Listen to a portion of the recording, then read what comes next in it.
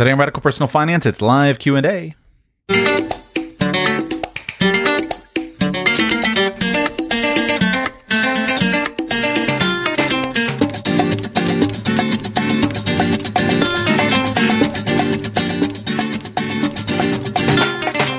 Welcome to Radical Personal Finance, a show dedicated to providing you with the knowledge, skills, insight, and encouragement you need to live a rich and meaningful life now while building a plan for financial freedom in 10 years or less.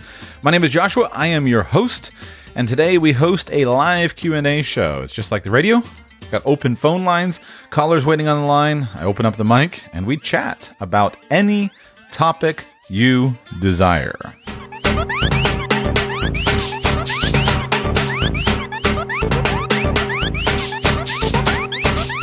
At the moment, I do not record these shows on a specific daily schedule. For example, I don't record them on Friday at 8 o'clock in the morning or anything specific like that. But if you will watch your podcast feed and or my Twitter account, Twitter, of course, is twitter.com/Joshua Sheets. If you will watch those two resources, I usually put them out. So, of course, this particular show, I have advertised I've advertised on the podcast feed to listeners. That's how these listeners got on the line. And I also work hard to do these shows regularly for patrons of the show. So, of course, you can join at patreon.com, find Radical Personal Finance, and that's how you get access to these calls. But I would love it if you would call in to the next show. I always enjoy fielding listener questions, taking listener comments, and so I hope that you enjoy these. I've always had good feedback from the audience that these shows are interesting, and I love doing them. We go first to Dan in Calgary, Alberta, Canada. Welcome, Dan, to the show. How can I serve you today, sir?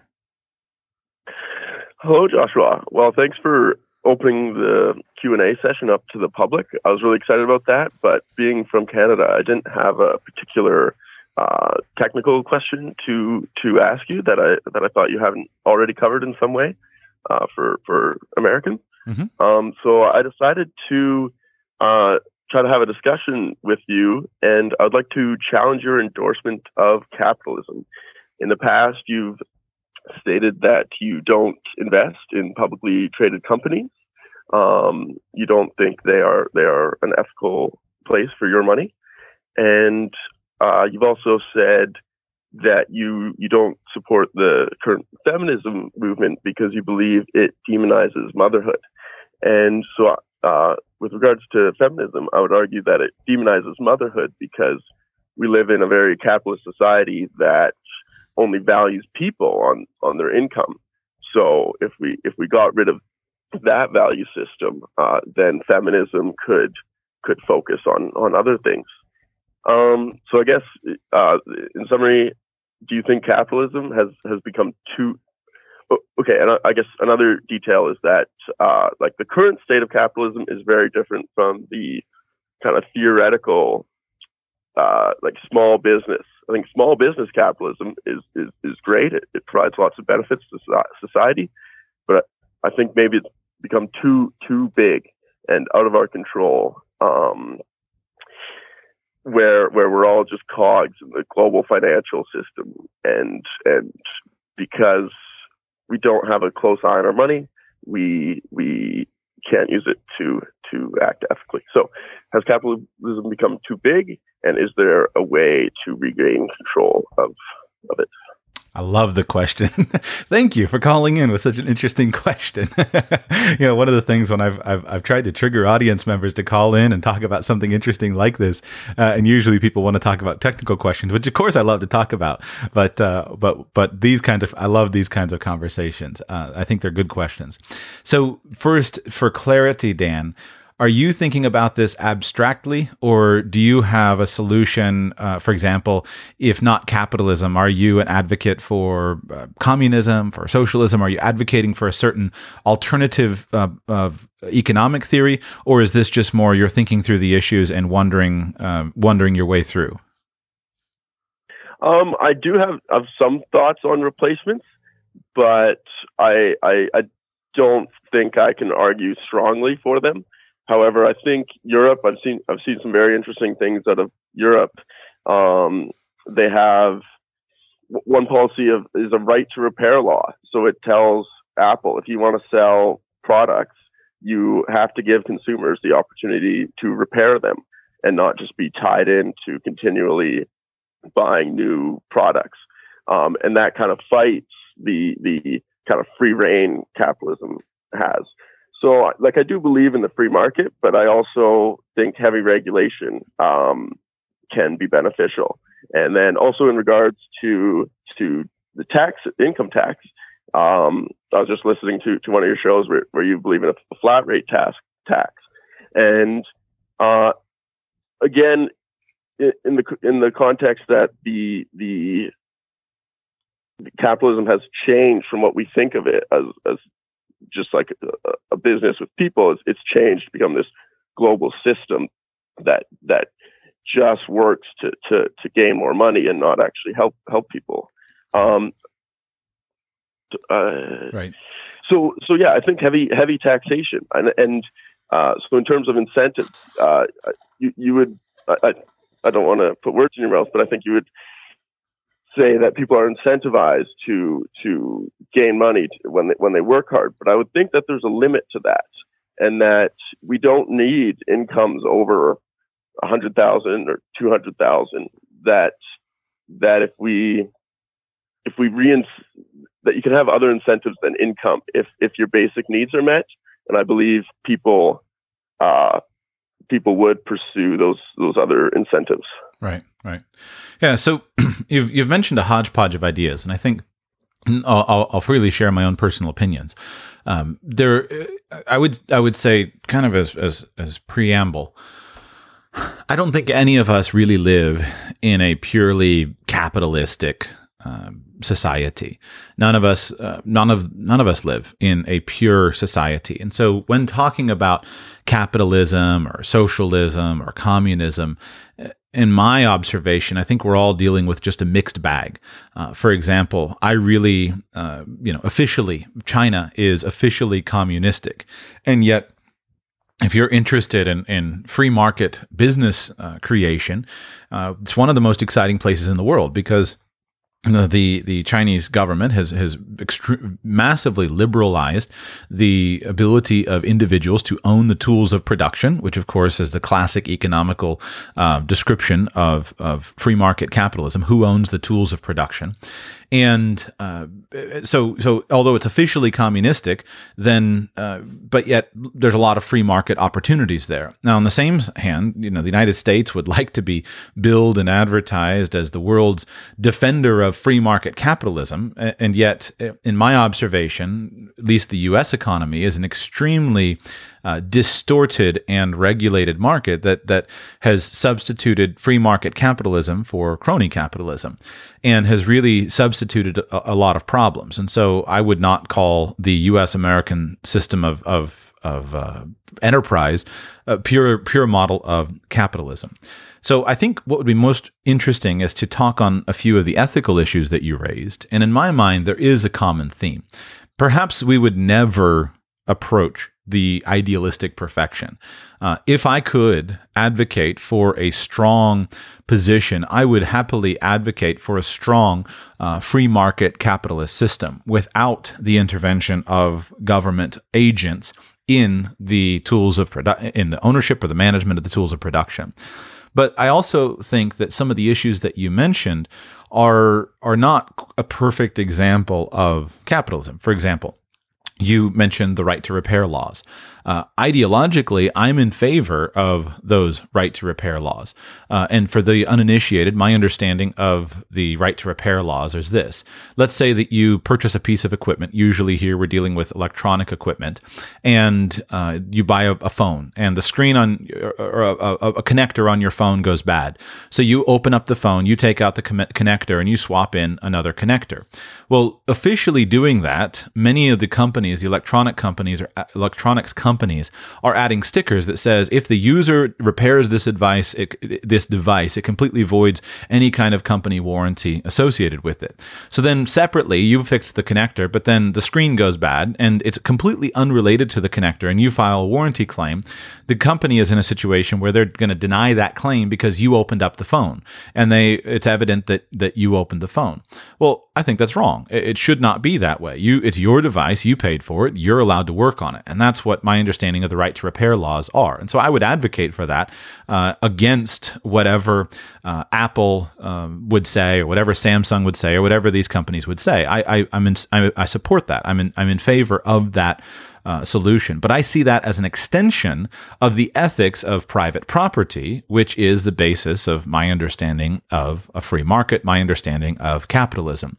Now, similarly, I think that there are interesting discussions that usually no one really cares about except weirdo political commentators. But for example, recently I was thinking about intellectual property law, and I was listening to a presentation from a strongly libertarian attorney, and libertarianism would be where I would draw a lot of intellectual stimulation, a lot of intellectual arguments.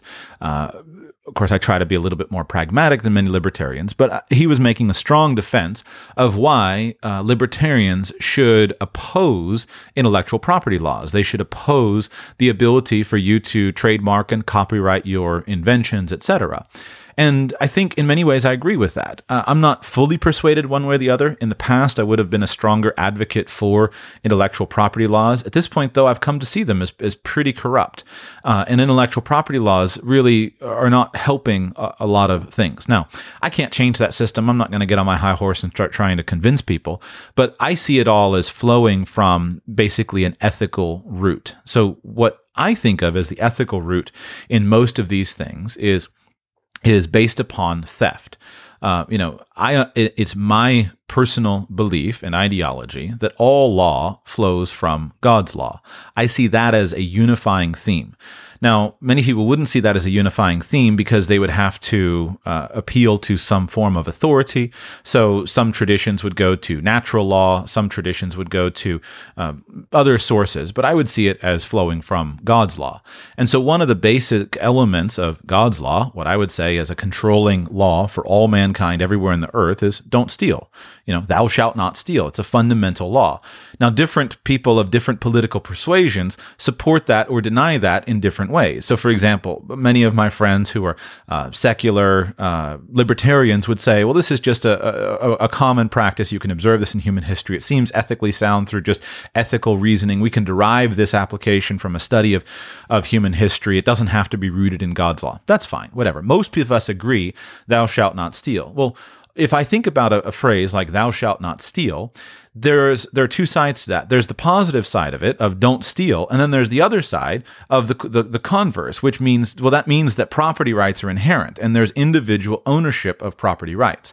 And so that's the foundation, my theoretical, philosophical foundation of something like property rights. So I just simply try to apply that principle consistently in every area. So what the government intervention then comes in is I see the vast majority of government intervention as a violation of the laws of theft. So the basic useful and catchy phrase is that many people who would propose a governmental solution, propose the redistribution of wealth through government action, the action of government agents, they would say, well, thou shalt not steal except by majority vote. So if you can get everybody to agree that we should steal from that person and take that thing from that guy and give it to this person over here, then we can do it. Then it's moral. So actions become moral based upon their outward consequences. And so many people would judge the morality of a nation. For example, this has become very common as here in the United States, and I don't follow Canadian politics much, so you'll have to comment on that. But here in the United States, of course, the progressive left has become increasingly vocal about the morality of wealth, and there's a strong movement right now to declare the poor distribution of wealth to be basically an immoral system. So I don't buy that because of additional ethics that all flow out of my own personal Christian worldview as far as the responsibility that wealth brings, etc., and the responsibility for charity. So let me just go back to a couple of your arguments, or to a couple of the points you raised. I agree with you that the systems that we face right now are troubling, as far as many things are troubling. I always like to start, and here we could just simply pursue an evidentialist argument and say, let's do a rational discussion of who is profiting the most and what underlying philosophies are profiting the most. So it's possible here we could create a fairly large tent. Nobody has to agree with me in terms of my own presuppositions to the argument.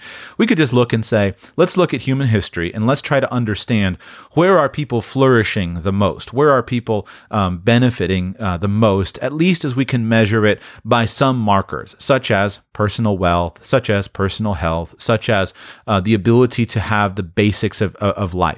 Because this would again be, well, on what basis would we do a moral comparison? Well, on what basis would we say one society is superior to another? When I was in college, I spent some time studying under some extremely left-wing professors, and the basic argument was usually that you should measure the morality of a system based upon the results for the citizens. And so one of the most moral societies, there were two examples in the time that I was in college that were held up to be the most righteous and just and moral systems of governance and economic control. And those two systems, I was in Latin America, but those two systems were Cuba and Venezuela. And the argument was, yes, well, Cuba is not doing very well, but at least they have a very low infant mortality rate, and at least they have universal literacy. And the source of all of Cuba's problems is the U.S. Problems with them, the U.S. Control of their economy, etc. And then at that time, Venezuela was hailed as the paragon of human virtue in the way to govern an economy and a system, because, well, look, everybody's wealthy, everybody has money, everybody has all of their needs met. Well, fast forward a little bit more than a decade. Right now, Venezuela, you can't drive a truckload of goods through Venezuela without getting robbed by the people that are starving in the streets. And the system is forcing women are selling themselves and their children into prostitution just to eat. It's a totally corrupt system. And you see the evidence of that. Cuba has all kinds of things that you also have to look at, because you have to look at violence and murder, et cetera, that also are associated with it. So I think there's a good, strong evidentialist argument that could be made that capitalism and systems of free markets have raised the most people in the history of the world out of poverty. And I don't define that just in nominal terms, meaning I don't define that just in terms of the amount of money that they have. I'm defining it also in terms of quality of life that various people have, the ability to purchase the things that they need, the ability to have clean water, clean food, healthy food, etc. So I think that's a good argument. I would say, however, that doesn't mean that the current systems don't deserve a whole lot of scorn, a whole lot of correction. What frustrates me the most in the United States of America is crony capitalism, corrupt capitalism. The United States of America is one of the most corrupt societies on planet Earth. And the reason has largely to do with the political systems. Now, most U.S. Americans don't see their environment as corrupt. They don't see the society as corrupt because external obvious bribery, for example, I get pulled over by a police officer and he says, "Here, I'm going to take your license, but $20 will get it back." That's the obvious forms of corruption that are present in many places that we travel. Well, that doesn't really happen in the United States. The corruption that does happen like that is much more hidden. It's the contracts, the special dispensations that are given by the governors. But the major corruption is in the political system, where you basically buy the votes of politicians with the billions of dollars that are contributed to political campaigns. Now, I don't know how you solve that, but I think it's good to acknowledge first and foremost that there is a huge amount of corruption. And I see that corruption at all levels. You can see it in the federal government. You can see it in the local government. So back to taxation, for example, one of the trends that really troubles me is the practice of local economies, local political governments, to give special tax considerations, special tax benefits, tax exemptions to certain companies that will come in and do and do what they want. That really troubles me. I don't believe that should exist. If you are going to tax, if it's right to tax, the system should be a level playing field. You shouldn't say, well, this company ABC has promised to come and create 100 jobs here, so we're then going to give them a 10-year tax exemption on their property taxes or or things like that. So I can freely acknowledge and do acknowledge that the deep corruption in those systems. And what I see happening in this argument is very few of us are competent to argue first principles and see the natural extension of those principles. So we usually feel threatened. So most Republicans in the United States would feel threatened if you attack crony capitalism. They think you're attacking capitalism, and everything has basically become twisted and bastardized, etc. So for example, I'm opposed to free trade agreements. I'm opposed to any kind of free trade agreement between the United States and Canada and Mexico. I don't see free trade agreements are the exact opposite of free trade. Free trade is when there's not an agreement saying that we're going to have a special, trading block here and we're going to give these certain things. That's the opposite of free trade. So I'm sympathetic to your arguments. I'm sympathetic to think that things are too big, things are too corrupt. I'm sympathetic to those discussions, but I don't see it as a problem with capitalism, but as a corruption of capitalism. Now, we have to be careful here because it's possible that I'm committing a logical fallacy, the no true Scotsman fallacy. It's possible that I'm just redefining capitalism to say, well, it's not actually, this is just the wrong expression of it if we just had actual capitalism. And that's exactly the same thing that people from different political ideologies, we all have a tendency to do that. Well, the problem is not socialism, it's just that we haven't actually tried socialism. So we all have to be careful. But I don't disagree with your critiques.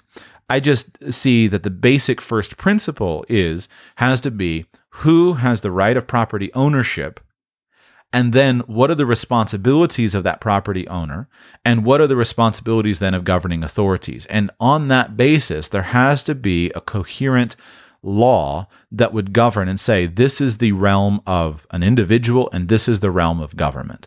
So those are just the comments. I'm sympathetic to your critiques. I don't disagree with them, but I don't have a problem defending the concept of capitalism in the middle of the mixed up systems that we all live in. Okay, yeah, that's a very interesting response. Trying to counter that. And just I guess, would you? To me, it's like whatever government you have, if there is a company that has access to a certain amount of money, it's just inevitable that they can cause the corruption. In my opinion, because in the capitalist world, you're just pursuing money, and so you throw aside all ethics. And once you get big enough, there's not people at the helm anymore who actually can see the big picture and see damage. It's just all about money here right now. So to me, if companies get big enough, it's just inevitable that they'll be unethical. Let me interrupt you to count. Let me interrupt you. Let me interrupt you to counter that argument. So first, we could argue about whether or not corporations should exist or be acknowledged. Now, here we should acknowledge we have moved. We will be moving against about 500 years of developed common law, and if we take the position that corporations should not exist, we're in the vast minority. Now, I have no problem. I'm in the minority on all kinds of issues, but that would be one line of argument. So you could advance the argument to defeat that. You wouldn't have to necessarily to defeat capitalism, but you could just advance the argument that corporations, and the idea that a corporate entity different than a person could exist or have special rights, that is a corrupting influence. I don't buy that, but I don't want to argue that right now. I think that is a valid point that you could argue. In my mind, your bigger question would have to come back to what is the proper role of government? Because it is true that individuals can amass great wealth and great power through the use of corporations. It is also true that individuals can amass great wealth and great power through the use of government. If you want to commit crimes and be allowed to go free in most the modern world, the best place to do that is as a government official. Because as a government official, you have massive leeway, and it's very, very hard for you to be prosecuted. Just go and become an agent of the government. And so in political theory, I think you have to start at a more theoretical standpoint and say, which is what you've done, of capitalism, who owns the systems of production, you have to say, well, what are the responsibilities of government? So here would be an example. it's my opinion that the government should exist, that there is an important role of government. Now, my friends from the world, from the anarchism world or minarchism or anarcho-capitalists, they would disagree with that. They would tend and say, the only good government is dead government, that there is not such a thing as government.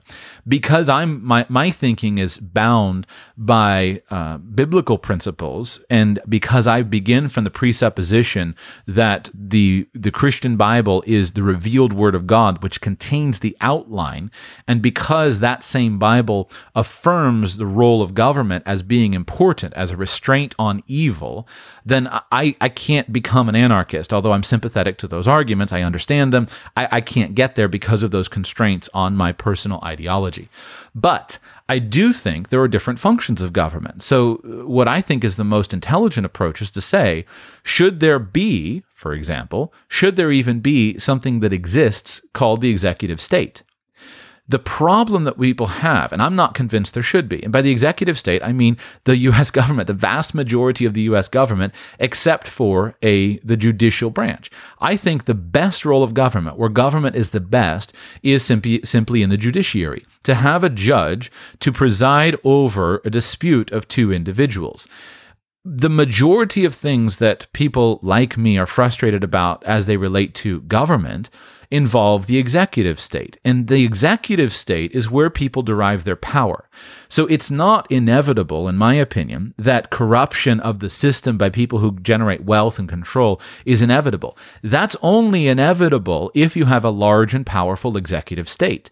Now, I don't know how to change that in the United States of America or in Canada. The trend is in the direction of a large and ever-increasing executive state. The average U.S. American, and I would dare say the average Canadian, cannot even conceive of what the absence of an executive state would be like. But that's where I would like to live. I would like to live in a country that does not have, at the very least, a strong central government. And in the United States, that was the tradition prior to primarily Presidents Theodore Roosevelt and ushering in the progressive era, and of course massive expansion under President Franklin Delano Roosevelt. But prior to that, the function in the U.S. government was extremely small. There was an executive state set out in the U.S. Constitution, but its purpose and its role was extremely small, and people didn't have much contact with that. In the last century, everything in the U.S. system has been turned upside down, where now the central executive state is the primary focus of power, and thus it's the primary focus of money. And so for the majority of its life, Washington, D.C. was perceived as a swamp, not because President Trump said we're going to drain the swamp, but because it was a literal swamp and nobody wanted to be there. But the U.S. government didn't actually do much in those days. There were just a few basic things that happened. Today, the most bustling, thriving, vibrant economy involves the U.S. Capitol in Washington, D.C. And today, almost no company, almost no industry can afford to not have a lobbying presence there. And that just means it comes down to who can buy the most money for their pet project.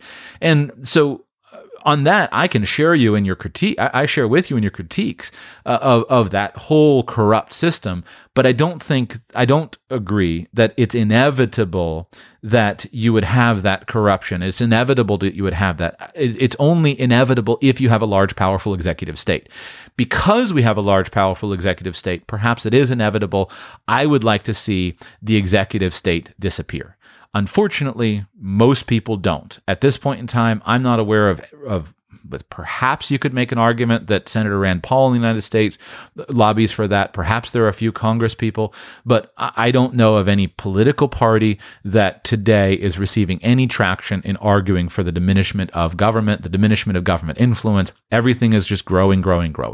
So I don't see it. I'll let you, Dan, make a final comment, and then we'll get off of this political, although I could talk for hours on this, but what's happened is during our conversation, I've had about 6 callers join, and then they've all disappeared. So I don't want my listeners to disappear as well, a few other callers. But Dan, go ahead and make your last word of whatever case you'd like to make.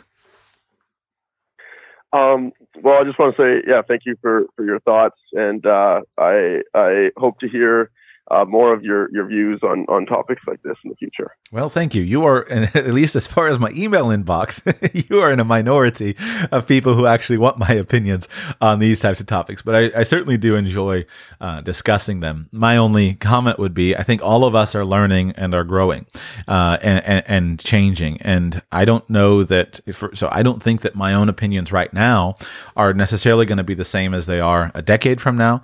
I still have a lot of questions on these topics. And it's my opinion that the only way to find truth on some of these topics is to have a robust and vigorous debate among fair-minded, honest people who can consider those topics.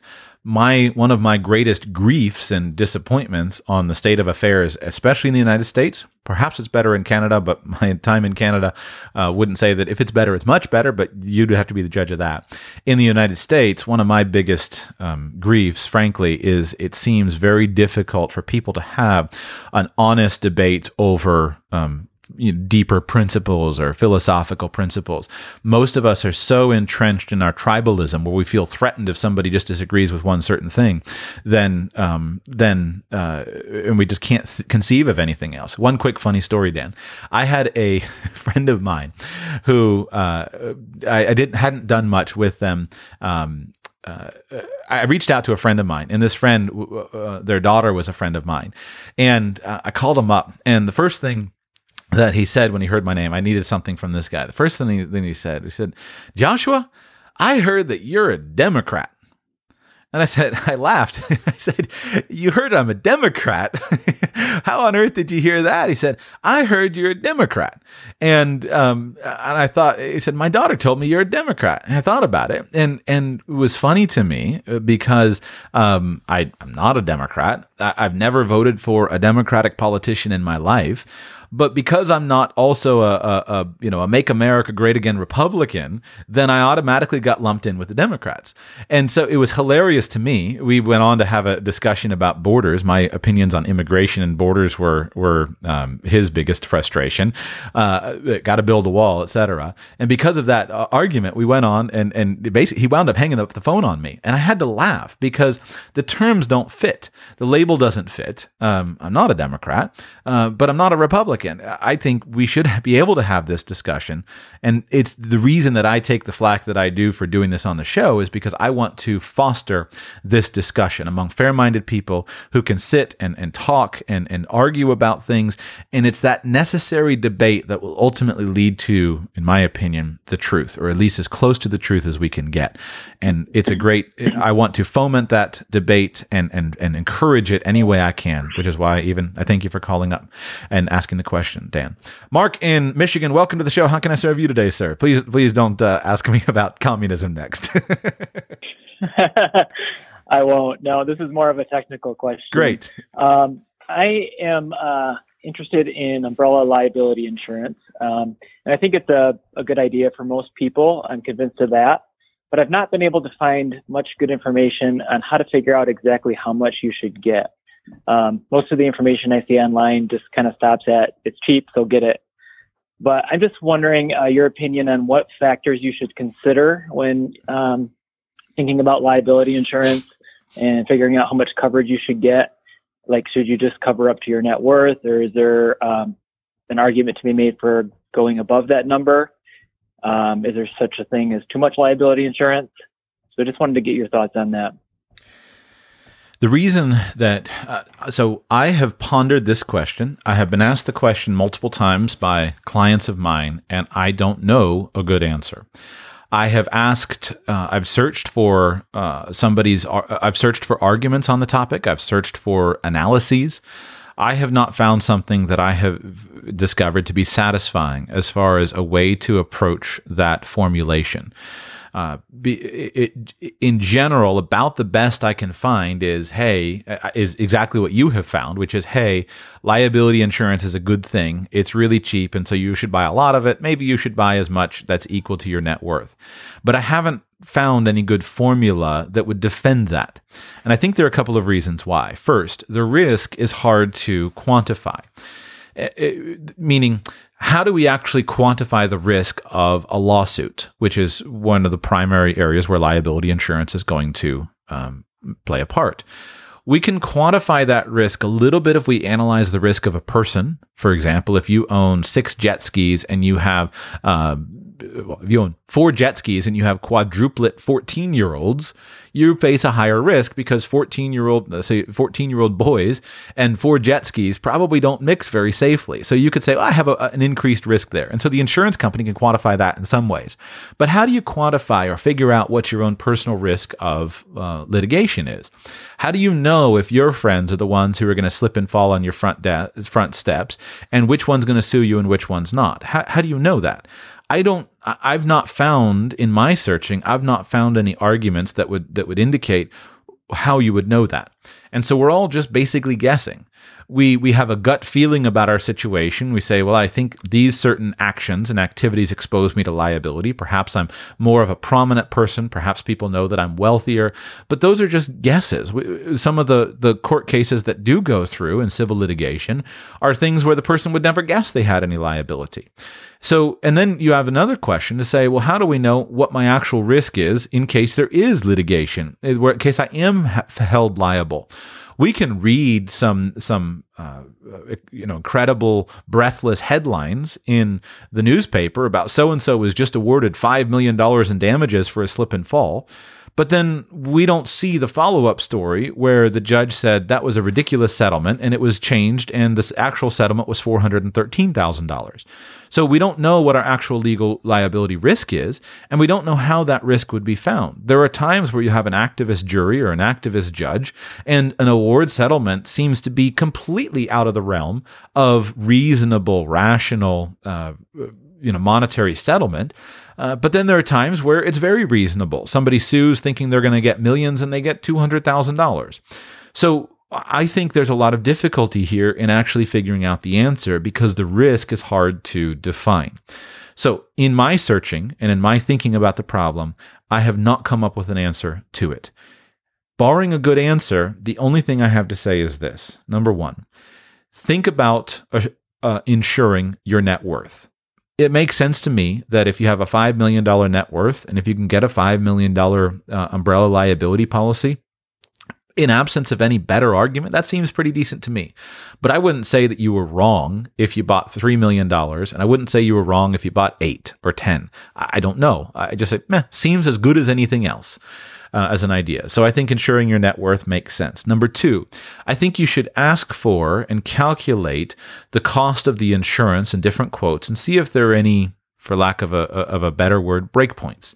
The idea being, is $5 million of insurance twice as much as $2.5 million of liability insurance? My guess would be that it's not. Now, I've had some clients calculate this, but I haven't calculated this recently, so you have to ask your insurance agent for the numbers. But usually it's not. And so if you're thinking about it, and $2.5 million of insurance is going to cost you $1,500 a year, and if $5 million is going to cost you $2,200 a year, I think that's reflective of reality because there's a much lower risk that the insurance company is going to pay out $5 million than $2 million. And so I think there are breakpoints in liability insurance, and I think it's worth it to you to exploit that. So why not go ahead and get $5 million if you can qualify for it and that meets your net worth, especially if there's a minor breakpoint, a decrease in cost for that additional amount of insurance. And I think the third thing is just do an assessment of your personal risk and your personal risk factors. Some of those things will be known to the insurance company in terms of your behavior, your criminal record report, or whatever the situation is. But then some things will be known just to you, where you recognize that you might be doing something that brings you a higher risk. And so because of that, you're going to go ahead and add a little bit more liability insurance. And then also, you should consider your other assets and you should consider the other planning that you have done. Liability insurance should be a cornerstone of good defense planning, but you might adjust your amounts based upon how well sheltered your other assets are and how exempt they are from the claims of creditors.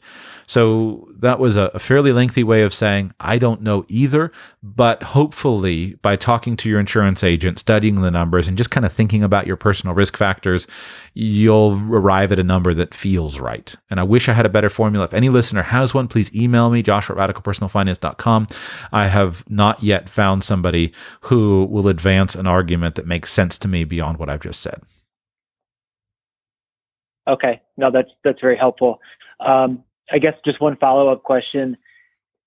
Do you feel like having a higher umbrella liability coverage amount would make you a target of a lawsuit in any significant way? As in, like, is that a knowable piece of information for an attorney who may be representing someone that wants to sue you?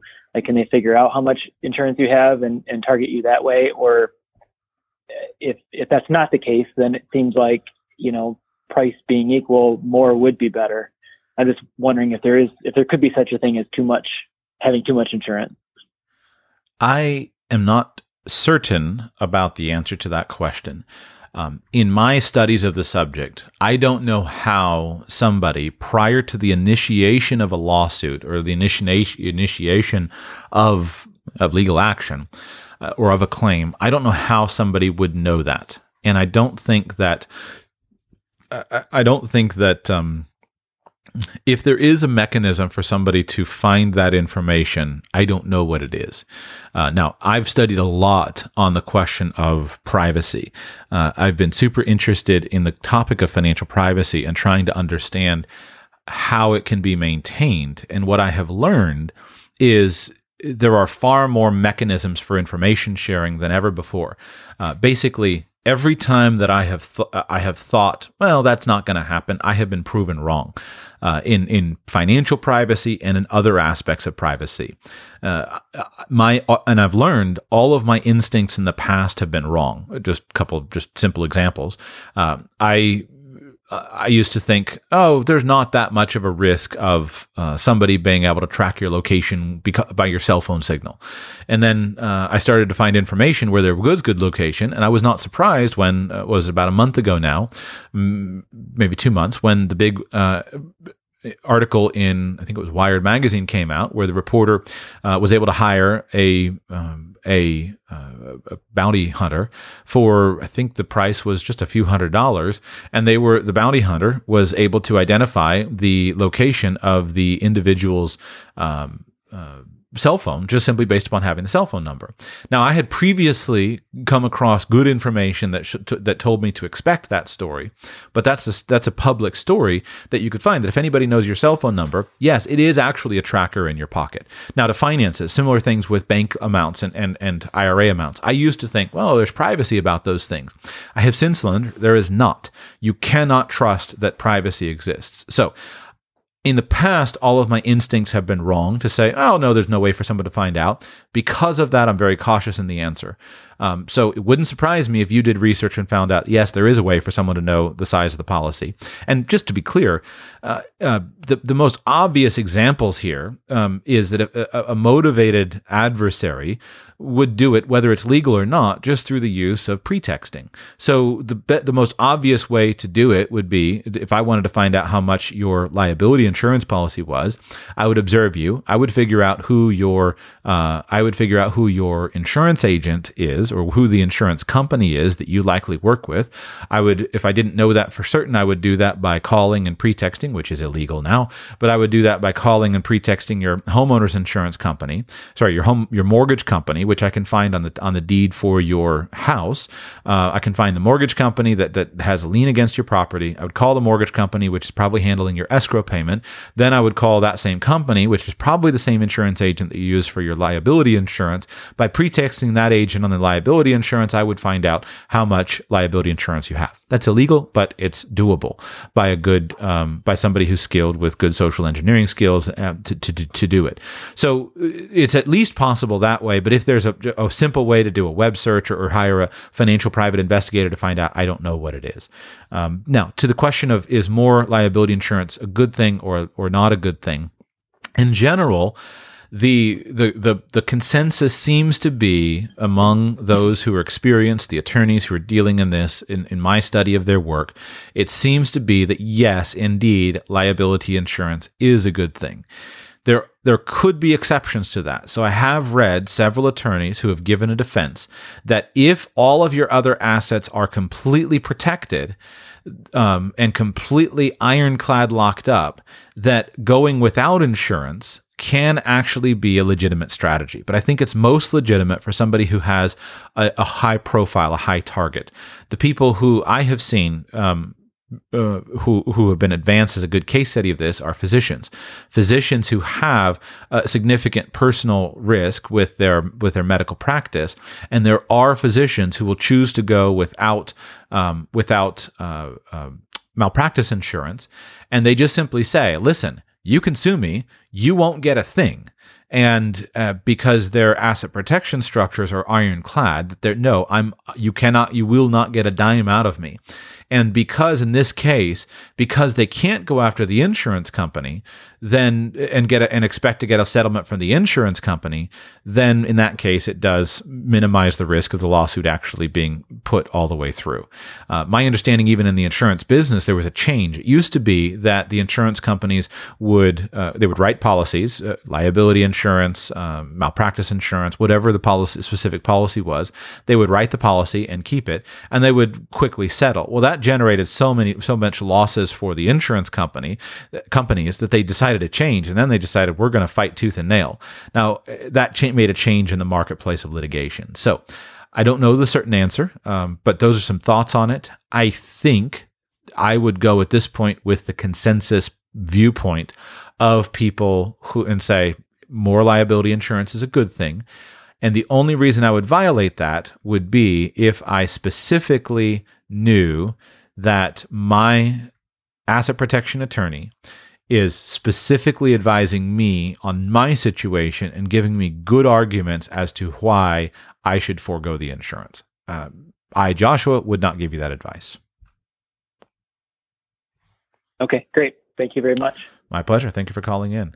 All right, we know now to the great state of Washington. Welcome. Welcome to the show. Tell me your name, please, and how I can serve you today. My name is Alex. Alex, welcome. I had a question. I listened to Dave Ramsey, and I've just found you recently, so I've been listening to you guys. And I want to get a house, but I'm also in the middle of paying off a bunch of debt. I have credit cards. I have my wife's car payment, my car payment. And so it's is it worthwhile? Because I know Dave Ramsey says you got to save up 20% down, which 20% on a normal house is $200,000. So that's $40,000. So not only do I have to go through the debt snowball, but then I have to save up $40,000 before I can get a house. So I'm thinking I spend $1,000 a month on rent right now. Should I maybe look into getting a house with very minimal down, or should I just keep working on the debt snowball and keep wasting money on rent? When did you start doing the Dave Ramsey plan? I don't know, last year. Okay. And are you making progress? How much debt have you paid off in the last year? Well, we started with, I think in the middle of last year, we started with 118,000. Right now we're at 74. Congratulations. That's awesome. Yeah. Short answer would be this.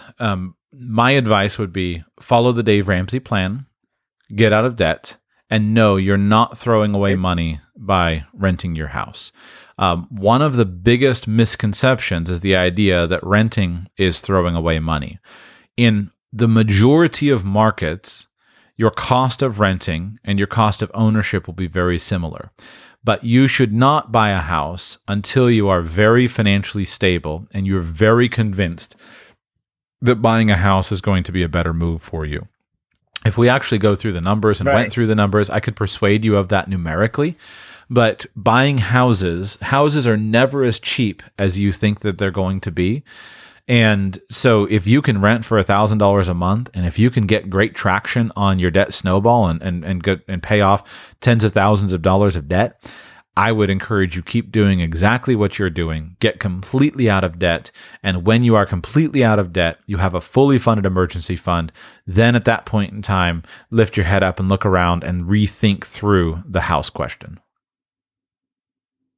But I listened to a podcast, and so this is I was. It's not that I was expecting that, but that's my thinking. That's my thought process too. I'm let's keep paying it off. Let's not jump into anything new, because who knows, we might want to move. I just listened to your thing about RVs. It's heck yeah, dude. I would much rather, instead of having a house, just live in an RV. But my wife wouldn't want to do that, so that makes. But my like rebuttal or challenge to that is, crap, I lost my train of thought. Mm-hmm. That you should buy a house and it would lower your costs or something like that. Well, no, like, oh yes, you talked about how eventually the Democrats will take office, right? The next president will be a Democrat, and let's say they start like. Obviously, this is more or less like, oh, well, hypothetically, if they start to, the Medicare for all, if they start all these other things, inflation will start to kick in. And you in your podcast, I believe you mentioned having a mortgage is one of the best like methods of like wealth distribution, because your loan stays the same, but the value of your house increases astronomically. And so I'm thinking like, yeah, maybe it'll be difficult right now, but at least I'll have something. So that if Trump loses in 2020, which who knows, depending on who they go with, who the Democrats go with, if he loses, they're going to start doing crazy things like that. All this stuff like, and eventually they're just going to start printing uncontrollably, which is like, well, dang it, that means I'm going to miss out on that wealth distribution. Well, so I understand that flawed thinking. Yeah, I think it is flawed thinking, and I want to deal with a couple of the arguments that you said. But let me just step back for a moment and give you the reason why I answered your question the way that I did. When I'm hearing you talk and hearing you ask a question, I'm trying to discern where you are in your financial journey and where you are in your level of financial sophistication. And when I say that, that's not an unkind term. For example, I'm not trying to say that you're unsophisticated. I'm trying to discern where you are in your personal level of financial education and in the clarity of your plan. So that's what I'm listening for. It's not so much about the specific deal. I'm listening to trying to say, hey, what's the clarity of your plan? So let me tell you what I'm thinking as an advisor. When you call me and you say, I had $118,000 of debt and I'm making progress paying it down. And although I didn't go through and create a complete list of what all those debts were, you listed a few minutes ago, you basically said it was on a bunch of things. And so the normal pattern of somebody who's in your situation where they have a bunch of things, the normal pattern is when you've accumulated a significant amount of debt that's spread out across cars and credit cards and student loans or whatever else, that's usually due to the fact that you didn't have a clear financial plan. You didn't have a clear income plan. You didn't have a clear spending plan with your money. And so you were somewhat haphazard in your expenditures, and that led to you accumulating debt. Now, let me pause. Do you think that's accurate in your situation regarding your past actions and past behaviors that led to the accumulation of the debt, or was there some other reason why you accumulated the debt? No, that's like the nail on the head, brother. That's exactly right. Good. Yeah, it was just like, I didn't know what I was getting. I'm only 26 now. So it's like, shoot, it's like, yeah, I was pretty stupid earlier. Good. Okay. So it's like, yeah, that's right. Perfect. So congratulations for changing. I want to firmly, wholeheartedly, if I could reach through the phone and grab your hand and pump it up and down, I would. I'd slap you on the back and I'd say, awesome. Now, what is most important at the initial stages of wealth building is to develop new habits, especially habits of money management. And that is what is so powerful about the Dave Ramsey program. Because Dave gives his followers a clear goal, get debt free. And because he talks about the way to do it, which is increase income, decrease expenses, and manage the money so that it goes towards that debt. And because he is able to instill such a powerful motivation into people, the clarity of that goal will pull you towards it. Once you and your wife decide, hey, this is what we want, it pulls you towards it. Just like any goal that you set pulls you towards it if it's a goal that is held deeply and important. And along that process, you're learning new lessons of money management. You're learning to say no to your desires. You're learning to plan out your expenditures. You're learning to focus on your money. You're developing some system of budgeting, some way of tracking your money. You're developing the practice of setting financial goals. Those goals are one big long-term goal of being debt-free, but then there are the micro goals. You're working through your debt snowball, and so you're learning how to say, I'm paying off this credit card, I'm paying off that car, etc. And then you're learning to communicate with your wife. You're learning to increase your income. You're learning to work more. All of these things are working. You're paying off the debt. However, it's still fairly new. And that was why I asked you, and I'm just trying to show you how I'm thinking as an advisor. That was why I asked you how long you've been doing this. If you had told me you've been doing this for 2 years, and if you weren't making progress, then I would have said, we need something different. And I would have started exploring strategies to say, is there a way that maybe you should buy a house and rent it out, or maybe you should move into an RV or something. But because you said it's been relatively new, and because you're making great progress, I think your best move at this point in time is to keep making progress systematically and pour everything onto it.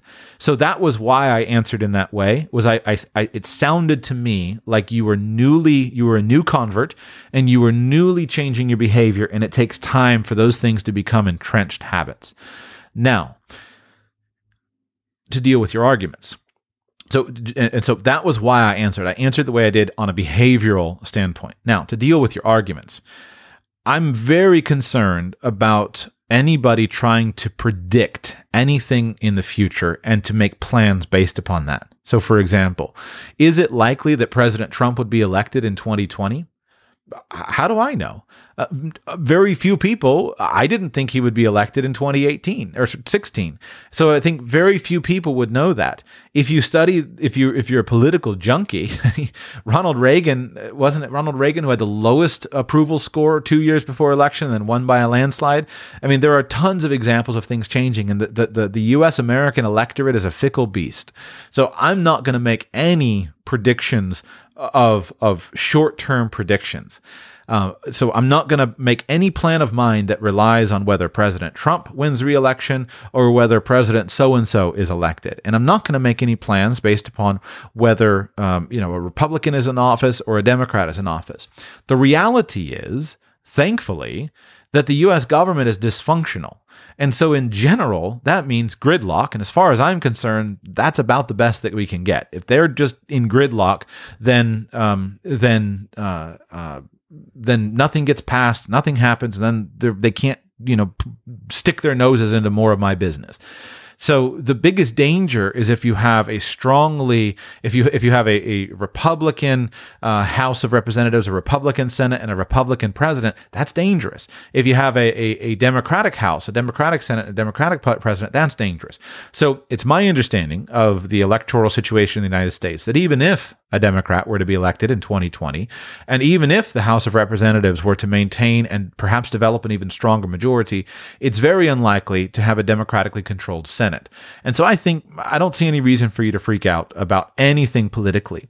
And even if there were a reason for you to freak out about anything politically, you're not yet in a place where you can afford to freak out.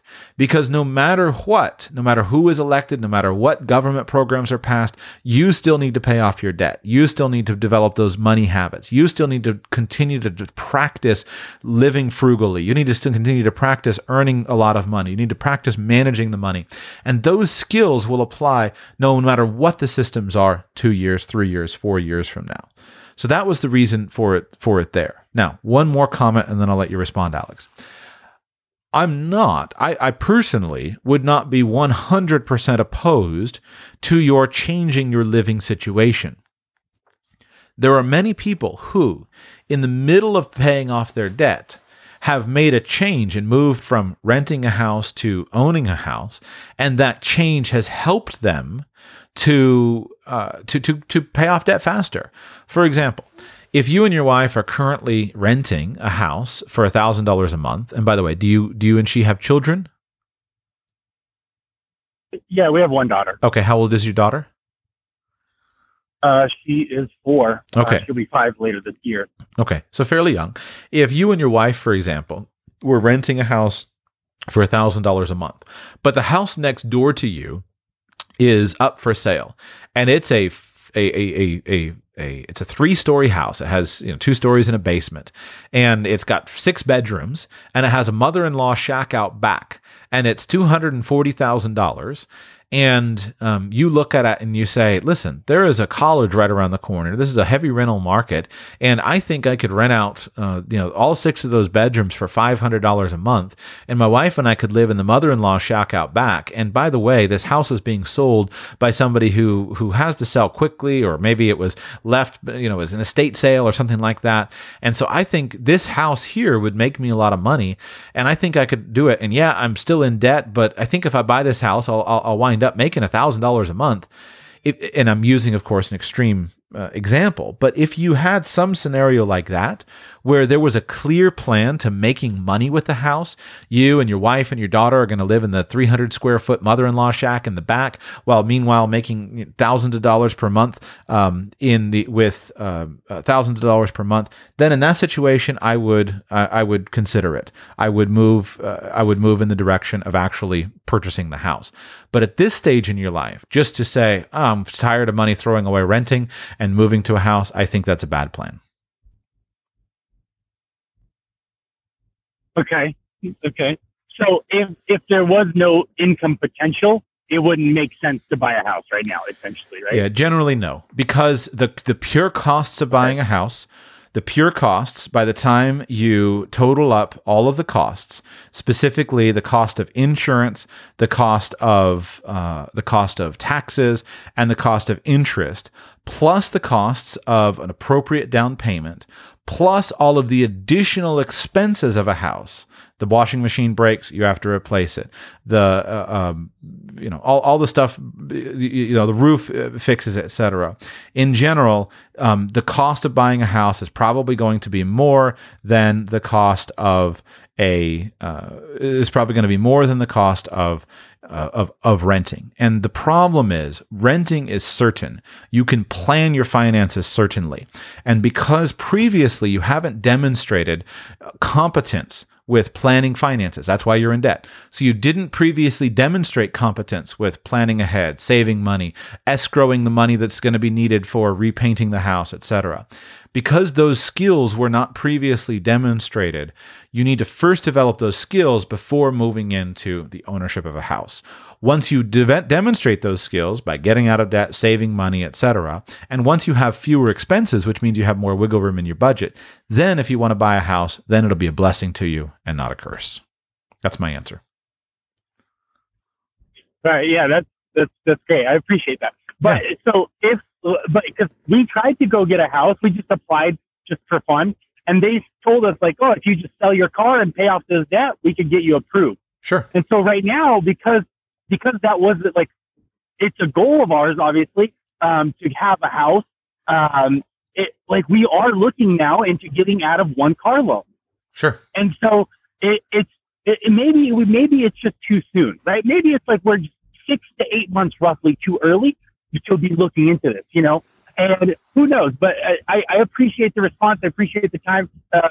By far, your podcast is just going just through every episode. I appreciate it so much, man. Thank you for all that you do, dude. I know it's no joke. It's a lot of work you're putting into it, man. I know for sure.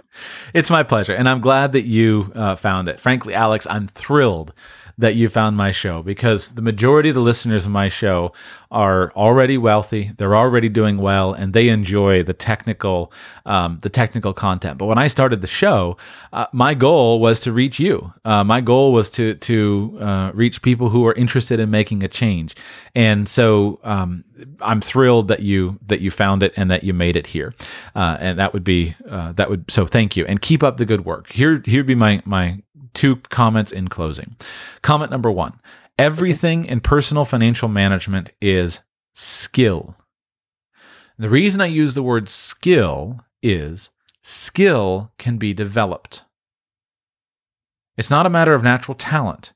It's skill. Skill can be developed. And so what you are doing is developing new skills. And what you need to teach your daughter is skills that relate to financial planning, financial management, financial behavior, etc. This is all skills, and skills can be learned, which means that any person can dramatically change their life. And if they have an idea, if they have a desire, if they're willing to go and study and learn and practice the skills until they become a part of them. So one comment, you're doing the right thing in developing skills. Comment number 2, only other comment on the house. If your question on the house is a financial question, in my opinion, the answer is clear. Keep renting, because the financial calculation of the house versus renting versus buying is less a matter of, it's fairly clear, and you're getting a better deal renting. But there could be other factors. Now, you haven't listed any of those other factors, but I want to make it clear for any of the listeners. There could be other factors why you would actually need a house. So factors related to your wife, to your daughter, to other children, to certain circumstances. There could be other factors. But because none of those things have appeared, I would encourage you, stop shopping for houses even. Keep something coming so you're aware of the prices. In most markets, this is not a good time to buy a house if you don't need one. Wait. Stockpile your money. Stop shopping so you're not feeding that, and keep the goal, the goal of your paying off debt. Keep that center. Keep everything focused on that. Because once you're out of debt, you will experience a freedom that you have never in your life before, that you've never experienced. You'll experience a freedom of choice. And when you go shopping for a house right now, you're shopping based upon what the mortgage company says they'll approve. But when you're debt-free, and you've been debt-free for a few months, and you go shopping then, you'll be shopping based upon what you actually want. And it'll take time for that freedom to settle in. You might not even live in Washington. You might move to Mexico. And so don't encumber yourself with a house. Focus on getting out of debt. Enjoy that freedom. And then if you want to shop for houses, go for it. So Alex, thank you for listening. I'm glad you're here. Thank you so much, man. And with that, we close out today's Q&A show. Thank you all for listening. I really love doing these shows, and that was the kind of diversity that I enjoy. Talk a little bit of political theory, talk a little bit of financial practice, and talk a little bit about paying off debt and owning a house. I hope you also enjoy that diversity. If you do, I applaud you for it. You're an unusual person who is actually able to work through these things. So take these concepts. My closing plea, I used to put this at the very end of every show. I just want to close with this because I haven't said it in a while. Take something useful from this show and go and teach it to somebody else. Take something that I've commented on and think about it. And if you agree or disagree, go have a conversation with somebody else. Go and dig into something. If you think I'm wrong on something, fine. Feel free to reach out to me. But more importantly, go and study something. Go and look into something. And if we do that and we continue these types of productive conversations, then we can build a better world. It just reminded me, I don't love kind of trite poems, but I think they have their place. Reminds me of that little ditty that I heard years ago. God said, "Your task is to build a better world." I answered, "How? The world is such a large, vast place, so complicated. I'm so small with all my weaknesses, there's nothing I can do." God smiled and replied, "Just build a better you." Now, we'll all kind of have a wink at the simplicity of it, but I think there's a truth in that. And back to even how we opened today's Q&A show, if you consider what some political ideologies do, they de-emphasize the individual and the responsibility of the individual. And in my opinion, that's one of those things that I find most problematic with collectivist ways of thinking. The individual becomes unimportant. The individual is extremely important. And it's your behavior and my behavior that makes a difference. And when you're part of collectivism, you don't worry about your behavior. You just worry about the collective. But you have a responsibility. To whom much is given, much is required. We all have that responsibility, and it's individualism. The individual responsibility that you and I share, that in my opinion leads to change. When you take what you've been given and you bear the responsibility you have properly and you use that to build your own skills, build yourself up, build your character, develop yourself, etc., and then share that around you. As individuals do that, and as individuals are empowered, that reflects on the community around us. Hopefully that wasn't trite. Wish you all a great day, and I'll be back with you very soon. Thank you for listening. At Grainger, we're for the ones who specialize in saving the day, and for the ones who've mastered the art of keeping business moving.